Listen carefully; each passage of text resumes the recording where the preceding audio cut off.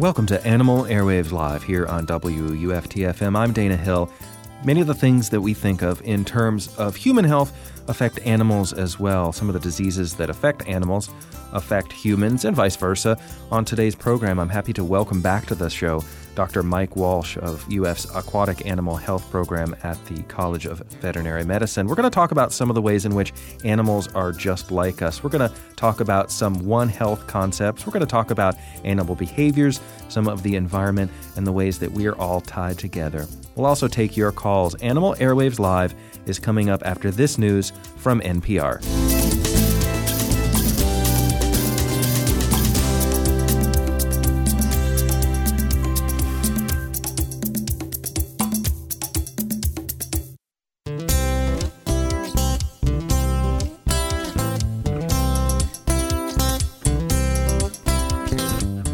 Welcome to Animal Airwaves Live here on WUFT-FM. I'm Dana Hill, host of the program, and I'm happy to welcome back to the show from the University of Florida College of Veterinary Medicine, Dr. Mike Walsh. We're going to be talking about something today that I do hope you'll find as interesting as I find it, because it is such a big topic, but one that is truly fascinating. The connection between people and animals in ways that maybe we haven't considered in the past as much as we should have. We're going to talk a bit about the One Health concept. We're going to talk also about the ways in which our animal friends are like us, and some of the ways may surprise you. So welcome back to the program, Dr. Walsh. I'm really glad to have you here to talk about this subject, which, again, as I said, is really fascinating.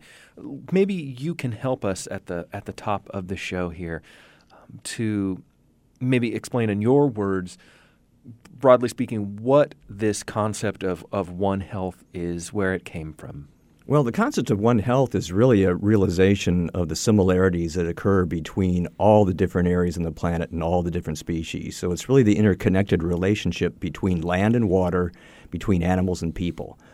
And it's not just regional. Florida has a lot of potential things that we need to be concerned about, but it's also global. So if you're looking at a One Health concept from the human perspective, it might be diseases that are important to us that can move between animals to people and then be transported around the planet. But it's not just infectious diseases. It's also about things that are added to the environment, things that people call toxins that might be added to the environment that affect an environment on land, transfer to your drinking water, transfer to the rivers, transfer to the ocean. And it's really how we look at the planet's relationship, because everything affects all of us at the same time. Is this concept new, or has this work been underway for some time? The One Health concept has been simmering in a lot of corners and a lot of places for a long time. A lot of very brilliant researchers recognized long ago that you can't just study one little enclave of information. You really need to look past that and see how each one impacts the other. Over time, it's been building up through a number of different groups within the university in a number of different areas. And the Emerging Pathogens Institute, we have a number of colleges on board, IFAS, Wildlife Ecology, they've all been delving into parts of One Health. And if you pull all those together, which is the university's perspective now, we'll be able to make such amazing improvements and such rapid progress that we'll be able to make a big, big difference in terms of looking at this concept from now on. One can imagine a time in the past in which people lived separated by not just distances, but without the ability to readily communicate quickly with one another, and in environments which differed so much so that someone living in tropical climate, seeing different animals, experiencing different phenomena in terms of health, would live in a completely different atmosphere from someone living in a cold place with completely different animals, with different kinds of problems, environmental or health or what have you.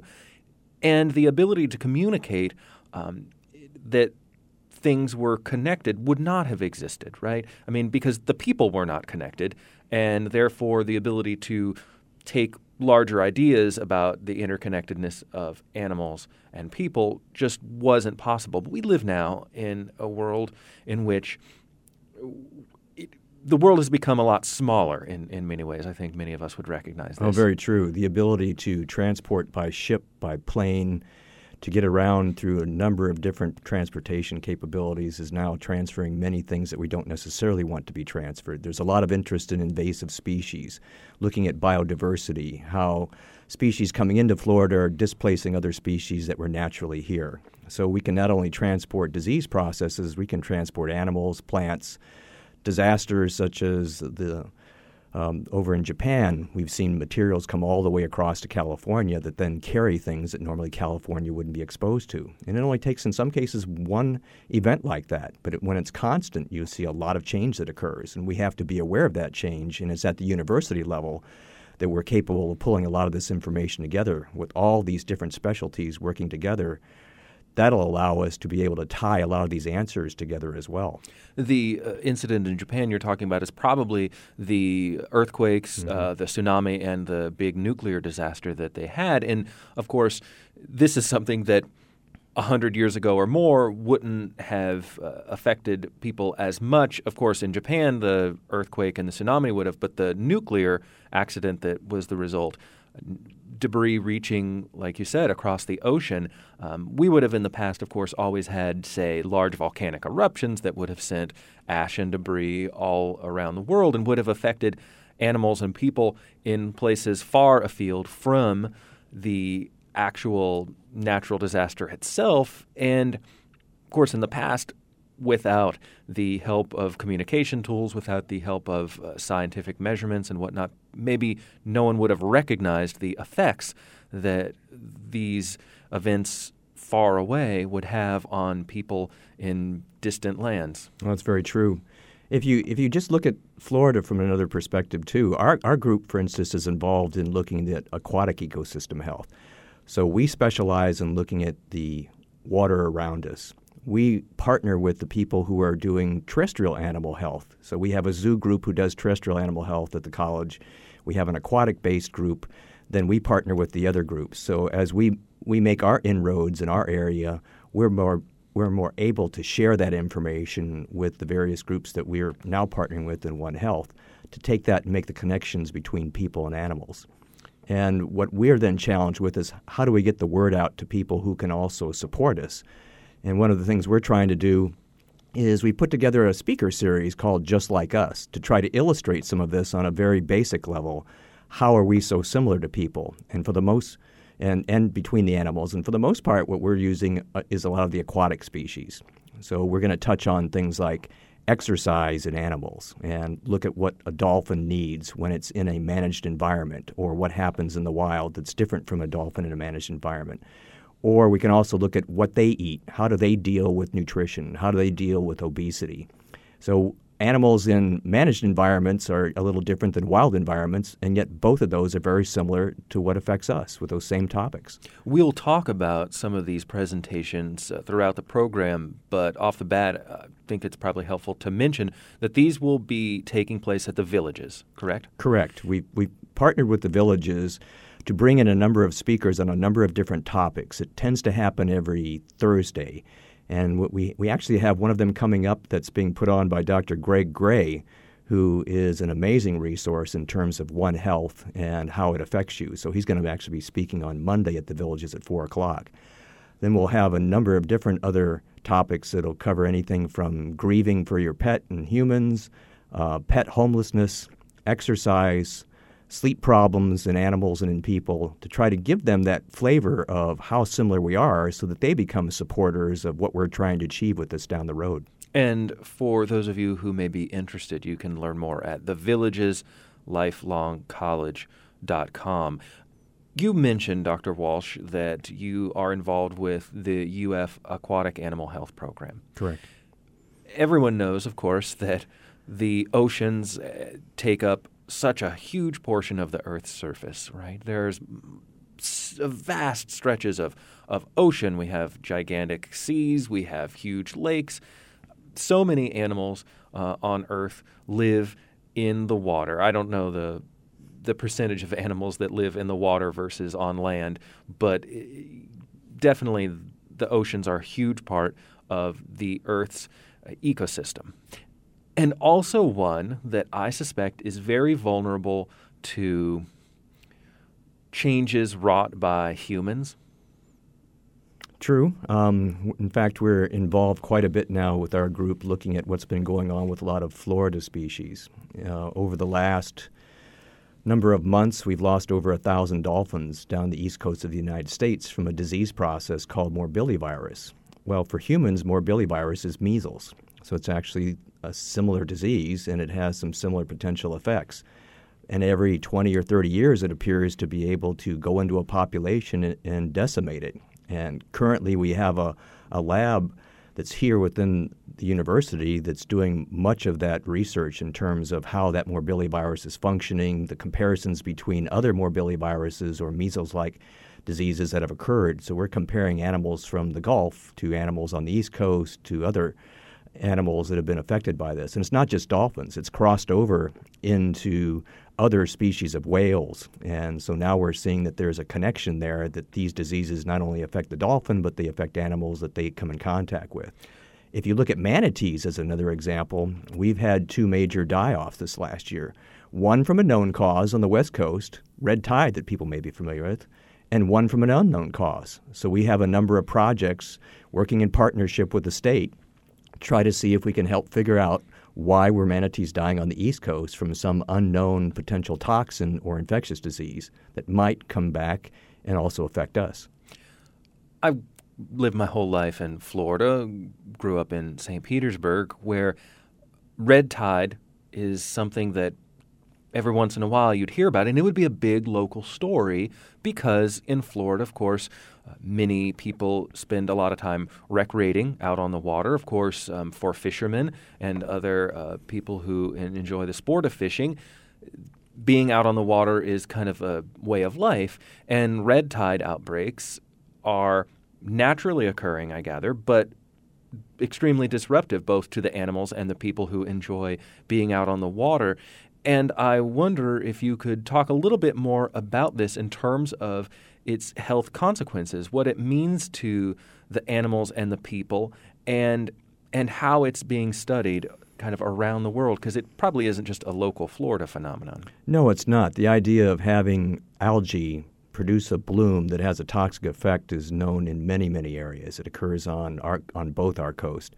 The difficulty that people are looking at, or the concern, and this goes back to the One Health concept, is if we're adding to the nutritional amount of material that goes into the waterways that allows the algae to overgrow, then that's where we need to potentially make some changes. So there's a lot of research going on in terms of nutrient additions to the environment.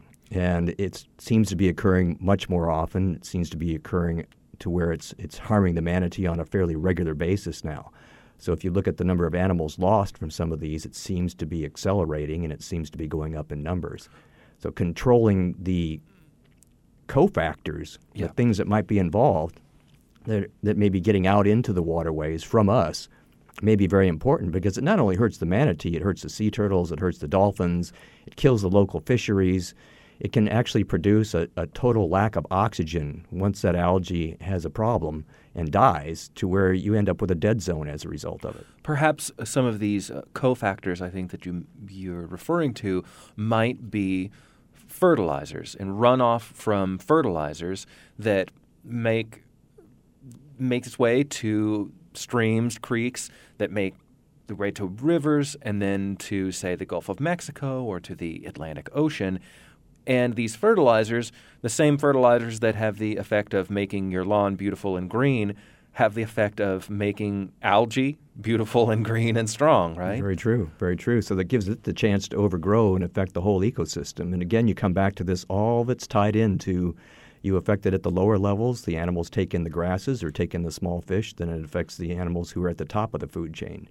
And if this continues to become more common and it's spreading, which it appears to be in many areas, we need to be able to pull this One Health concept into play to where we can look at all the different cofactors that are involved and all the different options that we might use to approach this problem.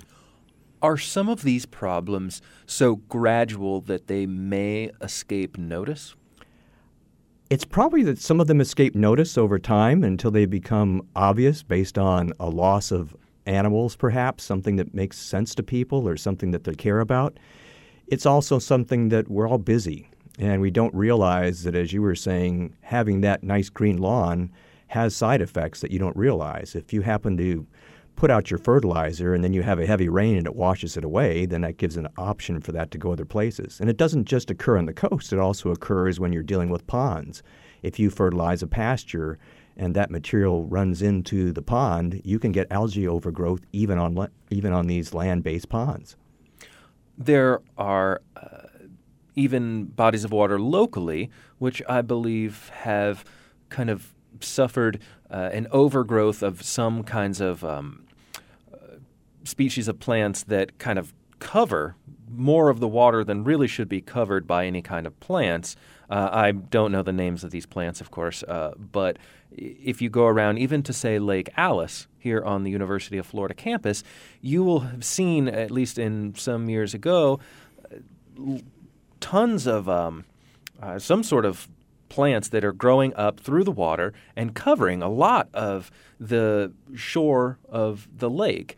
And it got to the point where the university was having a special kind of equipment come in where it would just kind of pull this up. But it would be an ongoing process because they'd pull it up, it would regrow fairly quickly, and they'd have to be out there doing it again. And this might seem just somewhat superficial to someone walking along Lake Alice, kind of just looking at, oh, it's a pretty lake. But if that is happening here, perhaps these sorts of things are happening elsewhere.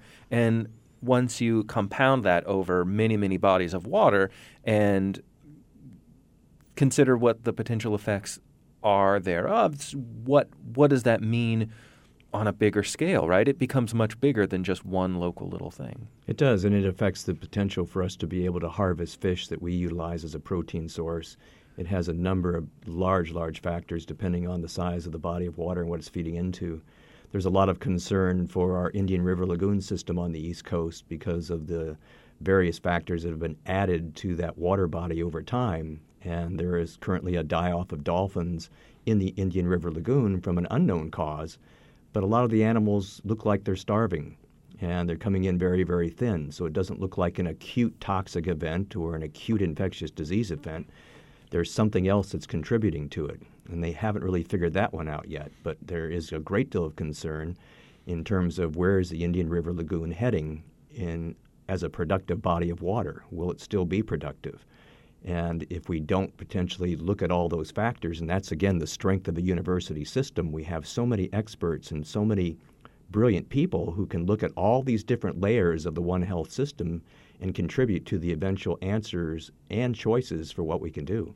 To the extent that some of these problems are made worse by human participation, for the most part, this is not intentional. These are unintended consequences of human behaviors and human activity. What does the One Health concept offer in terms of a kind of suggested path forward in terms of minimizing some of these negative consequences of what otherwise are not intended to be negative actions or activities? Well, the One Health concept offers layers of expertise. If I'm interested, or my background, because of where I've put my energy, is in aquatic animals, and it might be more, let's say, limited to sea turtles, dolphins, whales, manatees, you need someone who's studying those groups that are also in that same body of water that you have no expertise in. So you'll want somebody who studies invertebrates. You want somebody who studies bottom-dwelling organisms. You want someone who looks at water quality. You want someone who looks at the plants. You want someone who looks at nutrient relationships. So you need a very large team pulling all this information together, because if you're missing one piece of that, you may not find the answer. If you go out and you say, okay, the dolphins are all thin who are dying, then what's happening with the fisheries? So now you have to go back to the people in fisheries and say, can you help us? Are you studying all these species that we know they eat? Is there a problem with production? And if there's a problem with production, you may have to go back to the people who study grasses, the people who study algae, because they're feeding off of those things. So there's just too much for one person or one group to know. And if we're not working together on that, which is the big focus now, as pulling everybody together, we'll have a hard time figuring things out. We'll come out with a lot of interesting information, but we won't come out with a lot of purposeful answers. So here I think you've hit on something that is important to think about, and that is that even in a place like Florida, so many different animals and different kinds of animals are aquatic animals, or at least animals that spend a good portion of their lives in and near the water. You take Florida alone, and there are several different species of marine mammals. There are reptiles that live in the Florida environment, of course, our beloved alligators. We've got amphibians, so your frogs and toads and whatnot. You got fish. And all of these are studied probably by different kinds of scientists, right? Different kinds of scientists, and just scientists with different priorities. Most of what we often do is to be able to first, in looking at a problem, figure out what's going wrong. So you're documenting degradation. The One Health concept is really towards finding solutions. So you're not just documenting the degradation, you're then pulling all that information together from all the various researchers at all the various levels. You then pull in social scientists, you pull in modelers, you pull in people who work on coastal relationships, and you say, here's what we think we have at this stage. What can we look at doing about it? How do we change the general public's relationship to this? Because if they don't recognize it as a problem, if they don't realize these similarities of being just like us, then it doesn't make as much sense to them. It's not a priority from their standpoint. And that's what's really important. If the public is not behind the information, the best information possible that can even give you an answer, it often doesn't go as far as it needs to go. So we have to be able to make that partnership with the public as well as making those internal partnerships that we're doing within the university system. That's a fantastic point, because for many of us, science is complex, right? I mean, certainly trained scientists do this every day professionally. People like me read what we can read maybe in the newspaper. We may see some articles online. Perhaps we'll watch a documentary or two, and we will walk away with still just a very cursory understanding of what is happening. And for scientists like yourself who are doing research, who are teaching, who are in communication regularly with other scientists studying the same things, and then you tie that together with other scientists who are studying different things but finding similar kind of results, similar concerns, you still have the extra step of getting the public to understand. And that probably poses its own kind of challenge, right? I've talked to scientists before who feel very comfortable discussing amongst their colleagues the science that they're studying, that they're really glad to be researching, but trying to convey that to a general public is challenging, probably to say the least. Yeah, and it doesn't take a very big miscalculation to probably lose the option for doing a better job. And I guess as an example of this series we're talking about, when we set it up, we didn't use grabber-type titles. We used more scientific titles. And what you get out of that is 5 to 6 people coming to the talk who are very interested in anything. But you also need to be able to get their attention by having something that they really relate to or they consider a priority. So if you tell them you're working with dolphins, you'll get more people showing up. If you tell them you're looking at One Health or aquatic ecosystem health, they will not. So it is a challenge for us to be able to position this in such a way that it has some appeal to be able to get their attention, to get their interest, to then get their support. Otherwise, we've got a great product and poor marketing. And marketing is important. So what we've done is to change the marketing aspect to be able, on this series, hopefully to be able to get people more interested. We got to go beyond the scientific titles and go to what's going to matter to you. So we're going to take a short break here, Dr. Walsh, but when we come back, I do want to talk about some of this concept of One Health as it relates to these discussions that we have underway. I'd like to remind our listeners that our number here is 352-392-8989. If you'd like to join the conversations, we may take some calls here in the second half of the program. My name is Dana Hill, and I'm speaking with Dr. Mike Walsh from the University of Florida College of Veterinary Medicine. You're listening to Animal Airwaves Live here on Florida's 89.1. We'll be right back.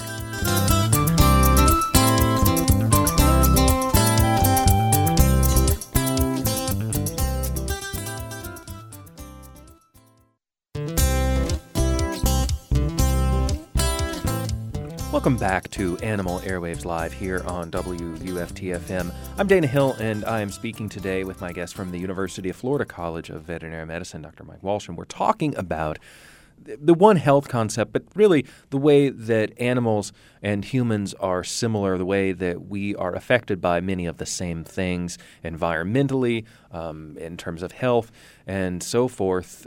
We're going to resume our conversation in just a second, Dr. Walsh, but let's go to the phones now. Let's talk to Barbara in Beverly Hills. Barbara, welcome to Animal Airwaves Live. Barbara, welcome to Animal Airwaves Live. Yes, hello. Hello there.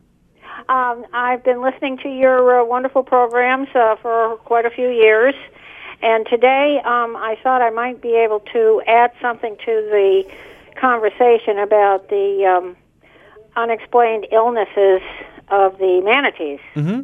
Go ahead. And I've been in Citrus County for about 10 years, but previous to that I lived in Martin County, which is connected to the Indian River Lagoon. They have had a pollution problem there for at least 20 years, serious pollution. Mm-hmm. And, in fact, I voted for a sales tax increase to address that, which, of course, never happened. But I feel that the deaths of the manatees on the East Coast is primarily due to man-made pollution.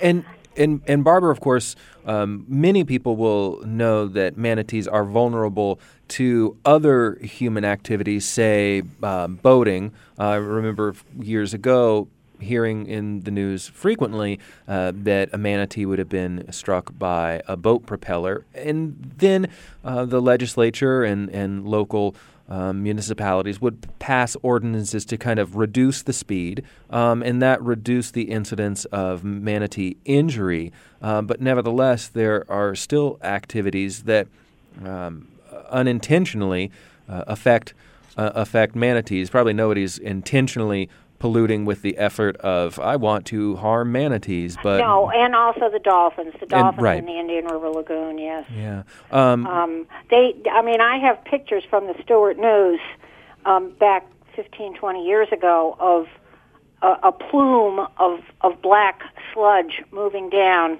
the Indian River Lagoon.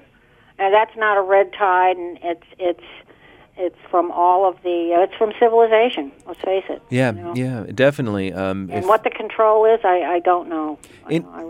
Well, I really appreciate the phone call, Barbara. Barbara brings up a point, and it is relevant this week as much as anyone paying attention to the news throughout the week would have heard about the chemical spill in West Virginia that leaked into, I believe it's the Elk River, and then the water has not been potable until just a couple days ago, and a lot of scientists are studying it, trying to make sure that it would be safe for human consumption. Now, of course, the animal involvement in all of this is probably not made the news as much, but of course, anytime you've got pollution going into a body of water, there are going to be casualties among the animal population. Barbara mentioned pollution in the Indian River and how that affects manatees and dolphins, and you've certainly studied manatees and dolphins. How vulnerable are these marine mammals to water quality problems? Well, I would think any species that inhabits a closed environment, which is basically what the Indian River Lagoon is for the most part, is you're adding things to it if there's no way for it to flush out. which is what happens in some systems, then it's going to accumulate. As she's saying, things have been accumulating for a long period of time. The difficulty is when we make assumptions as to what the problem may be or what the real information is as to what's causing a problem. If you look at toxins, they can build up very, very slowly in terms of reaching their effect on the animal, or they can be very acute depending on the type of toxin, what's the level of the toxin they take in, over what period of time do they take it in. So it's really hard, and this is the difficulty in terms of being able to see what are the real toxins that are a problem. Is it industrial-based? Is it natural-based? Are the ecotoxins, and what is the effect? Because you may find them present in the blood. If you check your blood, you'll find a lot of things that are potentially toxic that you may not be seeing problems at that stage. But now trying to figure out, just because you find them in the blood, is it a problem? Because for years everybody said, oh my goodness, look at all of the different toxins in this dolphin's blood, but they're reproducing, they're living a fairly long life. How big of a problem is it, or when is it a problem? So simply having an indicator of an issue is not the same thing as actually having answers that you're going to need. And that's where, again, the university-type system with all of its experts can look at this at many different levels and try to put those pieces together. Otherwise, it's just information unless you see a direct effect. And a direct effect would, for example, be a dead manatee or a dead dolphin, in which case that would get the attention of researchers, correct? Well, it would be more likely that the attention would be given based on a unusual number of dead manatees or dead dolphins, and that's called an unusual mortality event, or UME. And we've had 3 UMEs going on at the same time, one for dolphins in Indian River Lagoon, one for manatees in Indian River Lagoon, and one for dolphins off the coast that are migrating down. So they've been dying from New York all the way down to Florida now over the last number of months, and over 1,000 of them have died.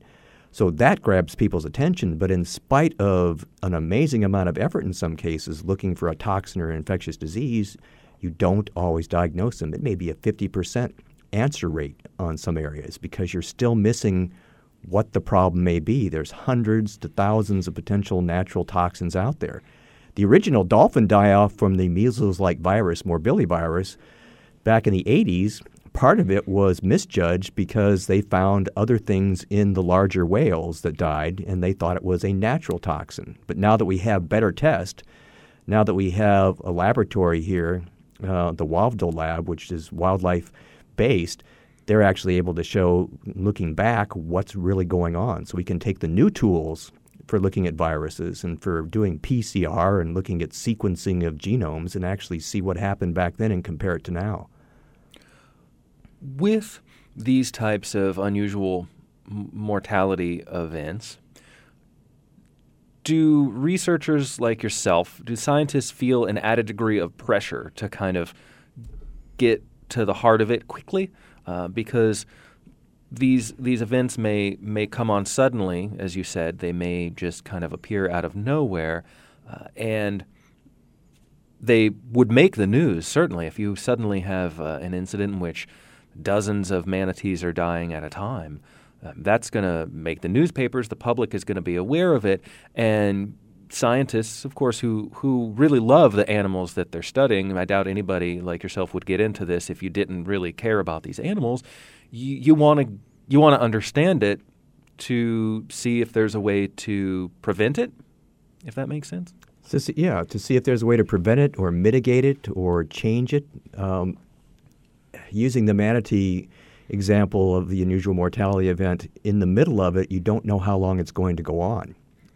This may go on for a year. If that's true, you could have such a damaging effect on the number of manatees in that portion of the coast, in like Brevard County, for instance, that it would take them decades to repair that.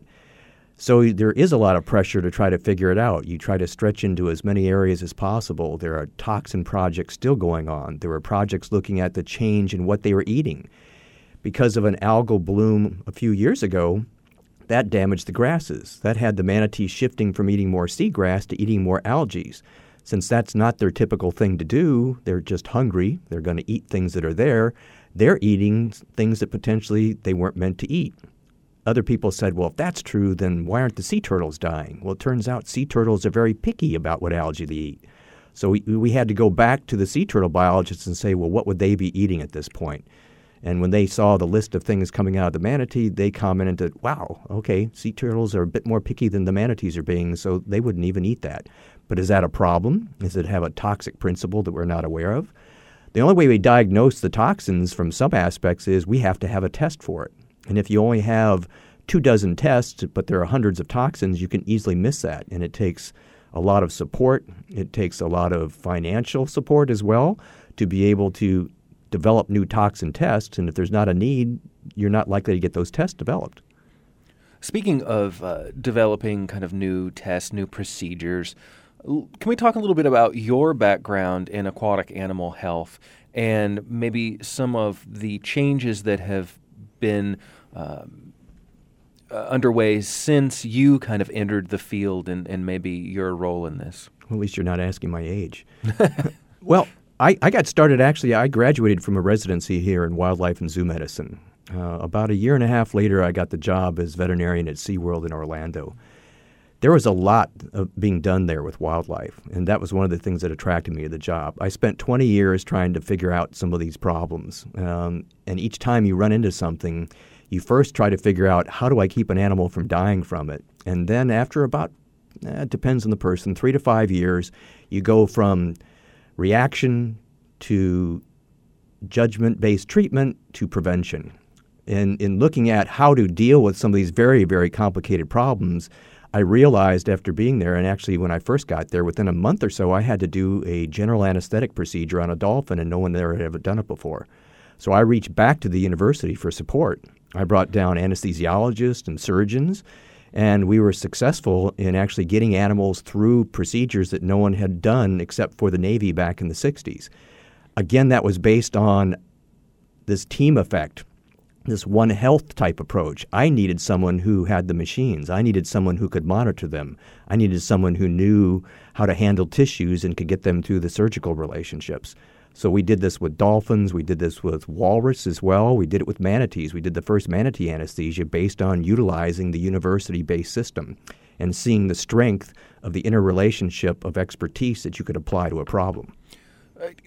People who are familiar with the university sort of system will know that there are many, many people involved in all of this. There are hundreds of different kinds of researchers and scientists who study different things, and when collaboration is possible, you can achieve far more than you could just individually working on your own. Many of these developments that have occurred, things like anesthesia in dolphins, now are not probably as unusual as they might have once been? Actually, they're still a little unusual. Really? It takes people to get over a fear factor, and there are a lot of myths that were related to the idea that dolphins were so smart they had to think about each breath, and that was really people that back in the 60s and 70s didn't have the right drugs for inducing anesthesia. They overdosed them in some cases. This myth developed about their inability to breathe on their own, which we had to challenge that, and we had to ignore it to a certain degree. So some things have progressed, and the tendency is for us in some cases to work on our little enclaves, and the progress seems like it's dramatic, but it's probably not as much as you can get if you're working in a team-based concept like One Health. There's a saying, I think it goes something like, if you want to go fast, go alone. If you want to make a difference, go together. Mm.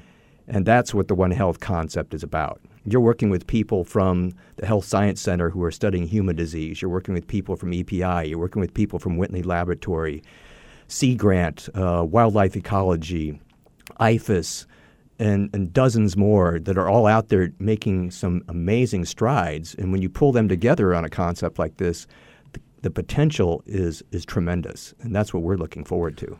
I wonder if some of this is possible only now in an era in which we have easy electronic communication, if that makes sense. Perhaps once upon a time, scientists working in their own fields may have published papers in journals that would have maybe only been read or even really accessible to other scientists working in almost the exact same field. And now that it is not difficult in any way, shape, or form for, say, you here in Florida to communicate with someone in your own field or even in a related but not entirely the same field in Australia or Japan or India or South America, right? And now scientists have the ability to collaborate across great distances very quickly, and this both speeds up and even in some ways makes possible this kind of One Health approach. I think that's very, very true. We work with people, as an odd example, in Japan to help us with development of the tail for the dolphin that has the prosthetic, because they had done it for another animal over there. So someone who's been through an issue before can contribute such speed and advancement in what you're trying to do. And that incorporated a partner like the company that makes the rubber. It incorporates then some relationship between us, an aquarium in the Far East, and veterinarians that are outside of that area. So yes, things have gotten much better in terms of information. And a lot of that is overcoming your silos to where if you're afraid that someone's going to steal your information, it makes it more difficult. If you're collaborating and you realize that I'm going to be able to move ahead so much more quickly by doing this versus just being the only expert out there. Yeah. I mean, and there you get into some human psychology too, because of course we all want to receive credit for our own ideas, and we want to be considered good at what we do, but we also want to really accomplish something. And not that the two have to be mutually exclusive, but we probably need to recognize when we can achieve more, as you say, together. We can go farther together. And you really hear, again, as part of the strength of this university approach, and the reason why I came back to it after being in the other field for 20 years was I realized I could make a bigger difference by training 30 people on what I learned over the last 20 years so they can step off and do it much more quickly. So I can make sure that there's always going to be good marine animal veterinarians that are out in the field. And that goes back to this idea of you give away much more. What I was really impressed with in coming to a university system was the number of people that were willing to sacrifice even their own needs to be able to teach someone else how to do something and allow them to move more quickly ahead. That's really what drew me back to it. Because what I experienced in being here the first time, I knew it was collaboration. I knew I could find experts that could help me move ahead quicker, and I wanted to be part of that. And then you come back and you have the added years and years of experience from working out sort of in the field as you did, working directly with animals on a regular daily basis.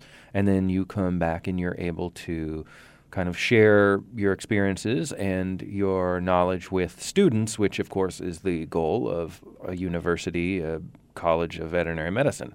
Correct.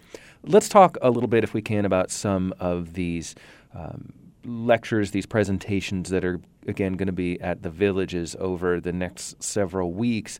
There are going to be discussions about what animals eat and how it affects their health, and again, a kind of one in conjunction what people eat and how it affects their health. There's one about animal exercise and musculoskeletal disease, and then human exercise.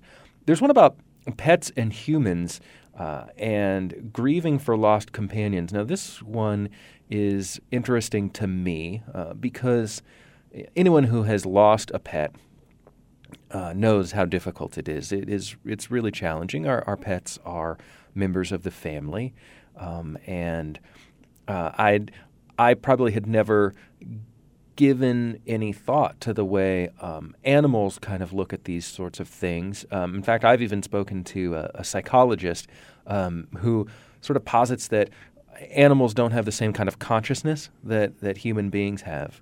And, for example, that our dogs and cats aren't aware that we as humans have consciousness, and which was I'd never even thought about before, but kind of changed the way that I looked at it.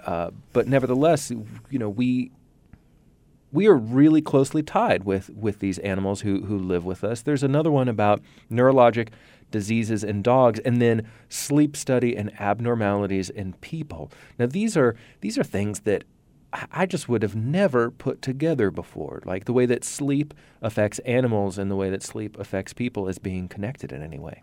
Well, it hopefully helps us again to be able to make that bridge, that relationship between the species by people realizing that these things are so shared. And part of the goal here is also these are common problems for us.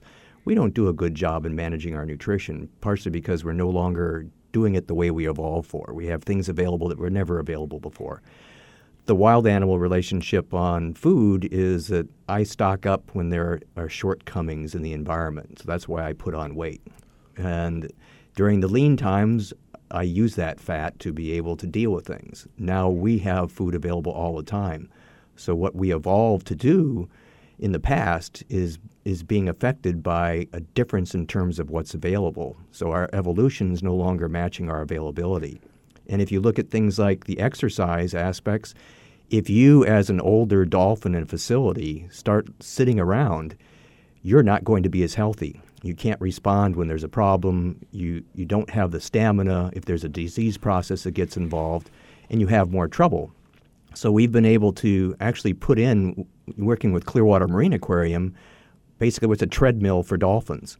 So, and then utilizing people from Woods Hole up on the northeast, we're going to have these data packs attached to them to see what they're doing, going back and forth in the water, how much energy they're expending, why does this dolphin only eat 12 pounds and puts on a lot of weight versus this dolphin that's active. It's that idea of metabolism, energy needs.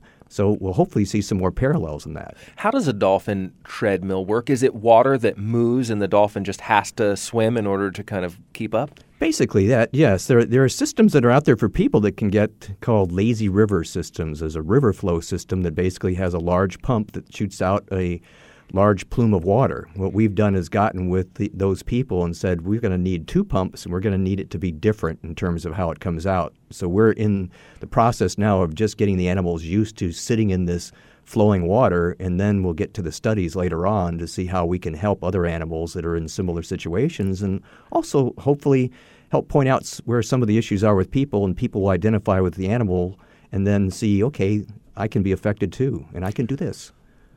Getting people to identify with animals is probably crucial in order for the One Health concept to really work, right? Not necessarily thinking like animals in terms of trying to put ourselves in the place of the animal and asking, well, what would, a horse do or what would a dolphin do? But just in terms even of considering animals as being part of this world in which we live. As a human being, it's pretty easy to not think about that. Maybe we don't think about where our food comes from. Maybe we don't think about the animals that inhabit the environment around us. But this all matters, and the One Health concept is, I imagine, a way to get people to consider this? I think so. I think you can utilize the animal side to get people to feel invested in it. As you say, everybody has their way of looking at things, and there's a general, you could say there's kind of a general rule for humans is people make decisions based on what they know. If we can give them 90% of the information, they'll make better decisions. They'll still make decisions with only 10% of the information. So that's the goal of education, is we're there to help people be their best. And that's what a university does, is to be able to give people options to be their best.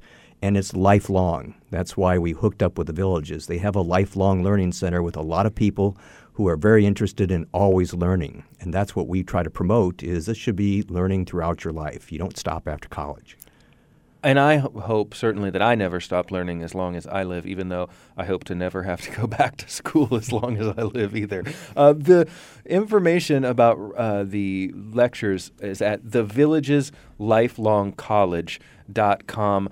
Dr. Walsh, thank you very much for coming back and speaking to us. The One Health and Your Health presentations are coming up. That sounds very intriguing. And your work at the University Florida College of Veterinary Medicine is probably helping a lot of people understand this better. I want to say thank you to Richard Drake here in the control room at WUFT-FM. Thank you to Sarah Carey and Nancy Hamilton. I'm Dana Hill. We'll be back next week with another edition of Animal Airwaves Live.